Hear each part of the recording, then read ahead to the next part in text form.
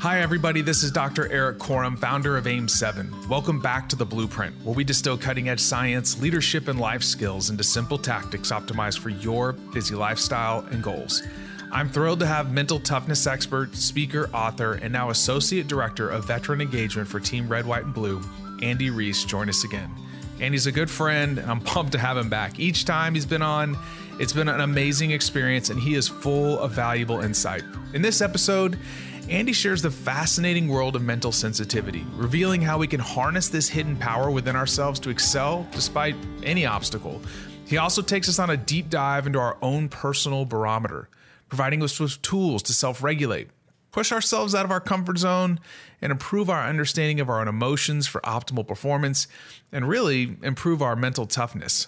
But before we dive in, AIM7 is here. The revolutionary app AIM7 turns your wearable data into actionable recommendations to improve your mental and physical fitness. No more wasted time trying to figure out what your wearable data means. With AIM7, we tell you exactly what you need to do each day for your mind, body, and recovery so you can look, feel, and perform your best. What we're building here is not just an app to download, but a movement to join. We are building a community of folks that want to take their mental and physical health to a new level, but they don't have 2 hours a day to go train and eat quinoa with their bros. So if this sounds like something you're interested in, sign up for AIM7. The link is in the show notes, and you can get access to our beta app, 4 Zoom calls with me and my team to discuss habit building, adaptive capacity, and so much more. Now for my conversation with Andy. So let's lean in and learn from the best. Andy, it is great to have you back today. I'm excited to talk about something that I have no clue about. And you've said before that mental sensitivity can be a superpower. Like, what is that? Yeah, first of all, thanks for having me back on. Eric, big blueprint energy. That's the thing for today. thrice time offender. I'm so excited to be back with you. Hello to everybody out there again. So let's break this down. Let's talk about what mental toughness is, and let's talk about what it is. And then we'll get into what mental sensitivity is. So every coach across the world, if you played sports, they talk about the importance of mental toughness, right? Mm-hmm. So let's get into what mental toughness is. So mental toughness is the ability and willingness to execute tasks at the upper range of your potential, regardless of outcomes. Okay, that's a bunch of psychobabble. So let's get a practical street definition. Mental toughness is getting the most out of what you have to be at your best when it matters the most. That's what it is. And that actually matches the scientific definition that comes from Dr. Jim Loehr and all the seminal authors that get into mental toughness, which actually is a thing. And so there are actually 4 C's of mental toughness. And it's a model that we'll show here as well and put in the show notes. So the 4 C's of mental toughness are confidence, control, commitment, and challenge. And there's 2 sub-factors for each of those. There's actually a valid and reliable psychometric tool that I use in my athletes, business leaders, people in healthcare. And so those 4 C's are really the 4 elements that make up your mental toughness profile. Everybody has that. It's a little bit different. Now, it's measured when it comes out on a STEN scale. It's like a Likert scale on scale of 1 to 10. So Eric, if you were to take the mental toughness questionnaire plus, which I think we should do because I think it'd be fun. Yeah. And we figure out how to incorporate that into, your business and your ventures. Is so when you take that, if you go to AIM7, you go take the MTQ plus, hint.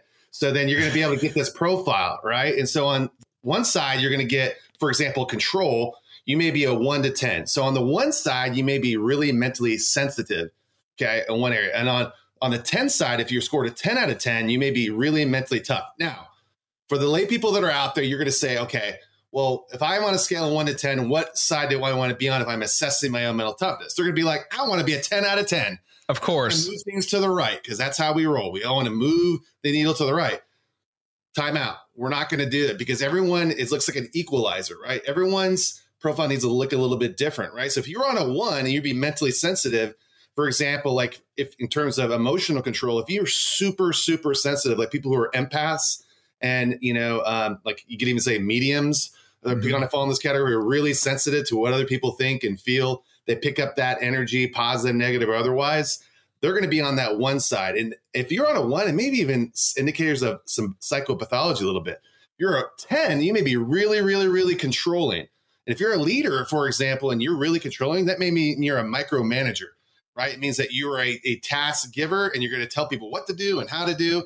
and you really have a hard time maybe with trust and some of those other issues related to that too. The reality is we all want to be somewhere, towards the middle, right? And that's somewhere between the 6 and the 8 scale is where the sweet spot where we want to be.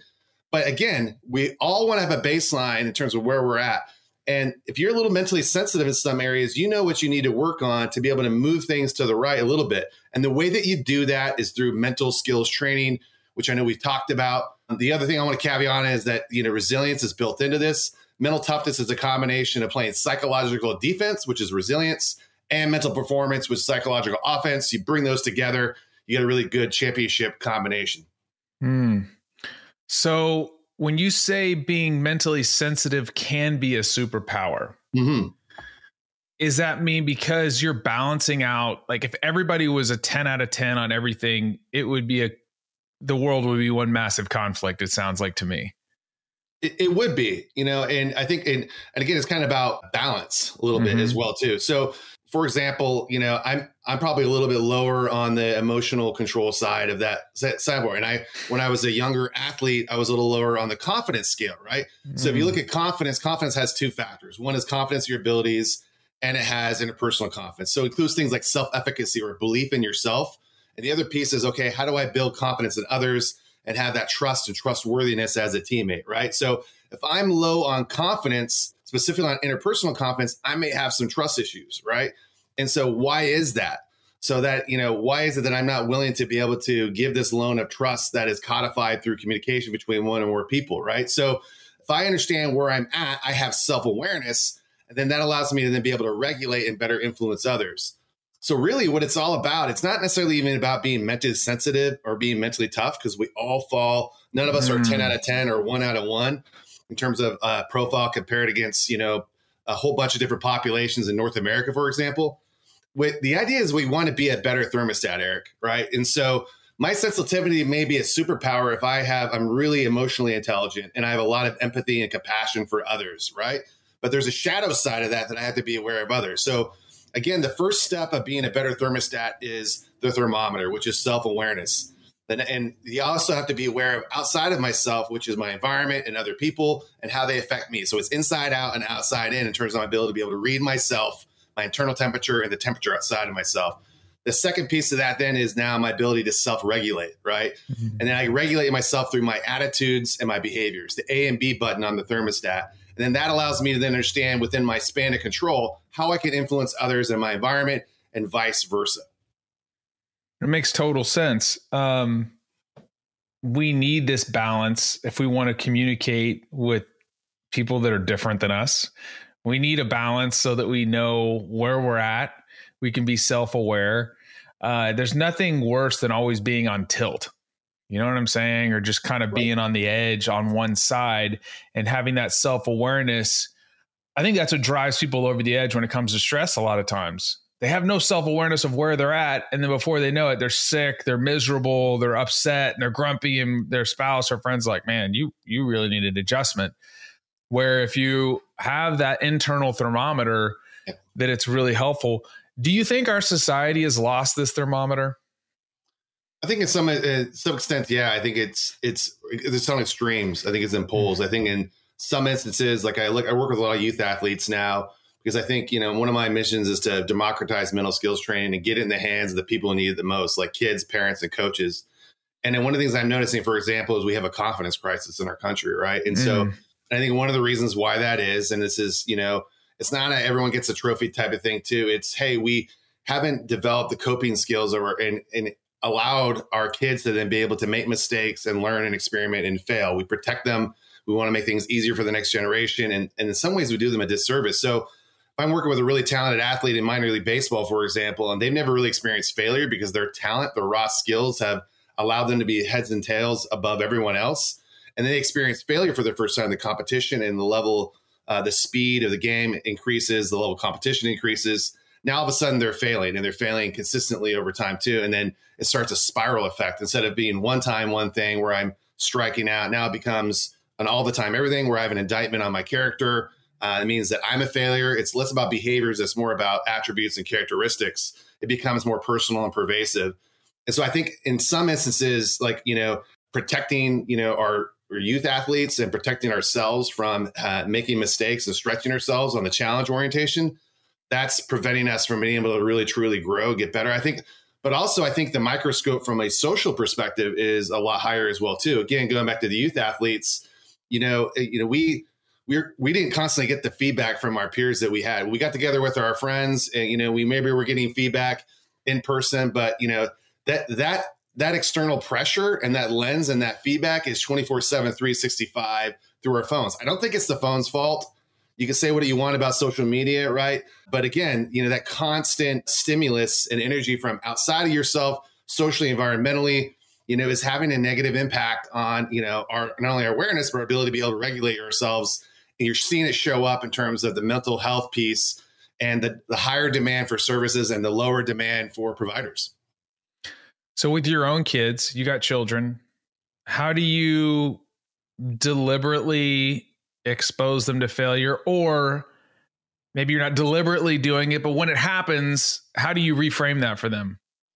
Yeah, and I think that you just nailed exactly what it is. And I just give a great example. So my son is 17 years old, and we have a relatively new car, and we got it with the intention of it kind of being our kids' car. So I've got multiple teenagers that are coming after him who are going to be driving.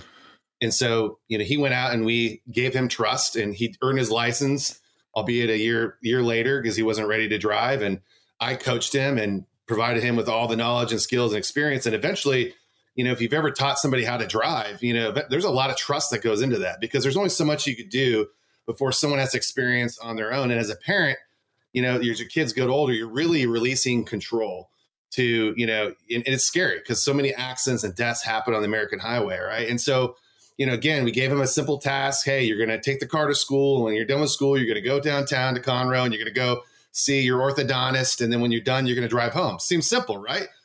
Well, lo and behold, we got a little bit of, his appointment's at 4:00. He gets out at 5. It's a little bit of rush hour traffic. It's more than what he's used to. He comes into an intersection and he gets in an accident, right? And it's no harm, no foul. And so when he gets home, it was, he was very, very nervous, right? Having that confrontation, and we've probably all been there. I know I was there where I got in my first accident. I had to tell my parents, and you're just like, oh crap, what's going to happen? Mm-hmm. And in his mind, he had built up this like, hey, that I'm going to get completely smashed by my mom, my dad, right? That I completely failed and I'm a failure and I'm never going to get a chance to drive again and take the car away. And again, what's the first reaction when you go out and your son walks in is, first of all, are you okay? Yes. That's the big thing. Is he safe? Then once you're safe, you go out and you look at the car and it's all smashed up and you're like, F. And then again, the stress level accelerates, right? Because now he's seeing what you're seeing, and his worst nightmares are coming true. And then it's just a matter of like, okay, all right, me stepping back from the situation and taking a look at it and like realizing, okay, I've been here before. The most important thing is he's safe. It's a car. It can get fixed, so on and so forth, right? So then it became, I believe in this idea that everybody talks about failure and failing forward and faster, right? And they also talk about mistakes. But I think really the only way that you can really guarantee that you're gonna win or you're gonna learn, you never lose, to use that Nelson Mandela quote, which is the ultimate neutral thinking, is that to experiment. And that's to be deliberate and intentional about how you go about doing your business. Regardless of what the outcome is, if we can treat everything like an experimentation, where there's a hypothesis, we go test it, we iterate, we get feedback, that is the way that we really learn. And so I just turned it into an experiment and said, okay, so we experimented. We had a hypothesis that you could go do this on your own. Things happen, variables beyond your control. You got in an accident. What did you learn? Like, you're okay. That's the most important thing. What did you learn from the situation? And we just really broke it down, and it wasn't like a formal after action review. It just was like, hey, what could I have done better? Would I have improved? And it turns out he was at fault and there's a lot of things he could do to improve, but if we didn't take that moment to actually capture those lessons learned and then feed them forward, and that's a lot of mistake things people do as well too, is they think about feedback, which is they're looking at the attitudes and behaviors of the past, which we can't control. And we forget to take those lessons learned and feed them forward, which is now coming up with a plan of action in terms of next time I'm going to do this. And it turns out there were some things that even I could do as a parent to set him up for success, right?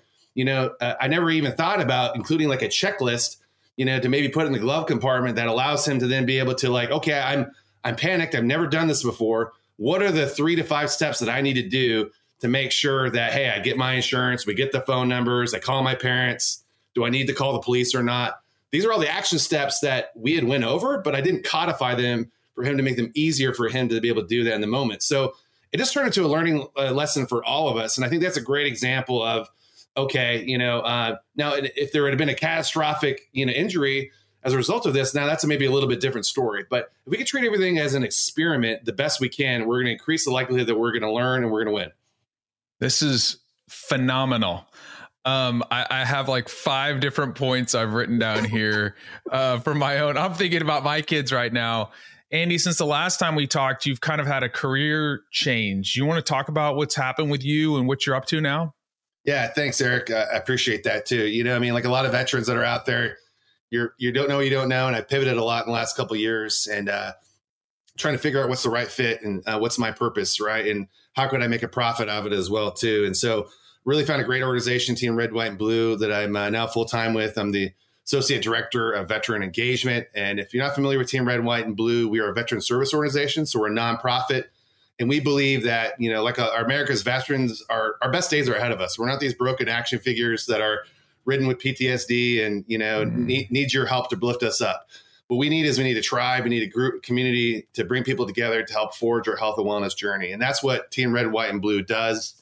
I'm really proud to be a part of this organization and to really stay in the health and wellness business, to help with mental fitness, to help veterans come together and become the best version of themselves. And that's what we do.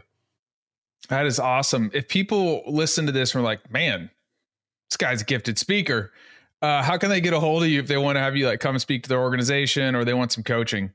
Yeah, absolutely. So my company is Designed to Perform. I'm still running that as well too. A mental performance coach. I do speaking. I do workshops. So, please reach out to me at andy@designedtoperform.org. I would love to hear from you. You can also follow me on LinkedIn and on Instagram. That's where my Kung Fu is the strongest. And you can also reach out to me at andy.riise@teamrwb.org. All that information will be in the show notes to provide for you. Please reach out to us if you want to get involved with Team RWB. If you want me to come out to speak to your team or organization. Thank you so much, Andy. This was great. I really appreciate you. Thanks, brother. Looking forward to the next time. I'm going for the record. 10. Thanks again for listening to the Blueprint Podcast. And if you learned something new today, please consider sharing this podcast with a friend and also smash that subscribe button on whichever listening platform you are joining us from. That way you never miss an episode. Thanks again for listening, and I'll catch you on the next episode.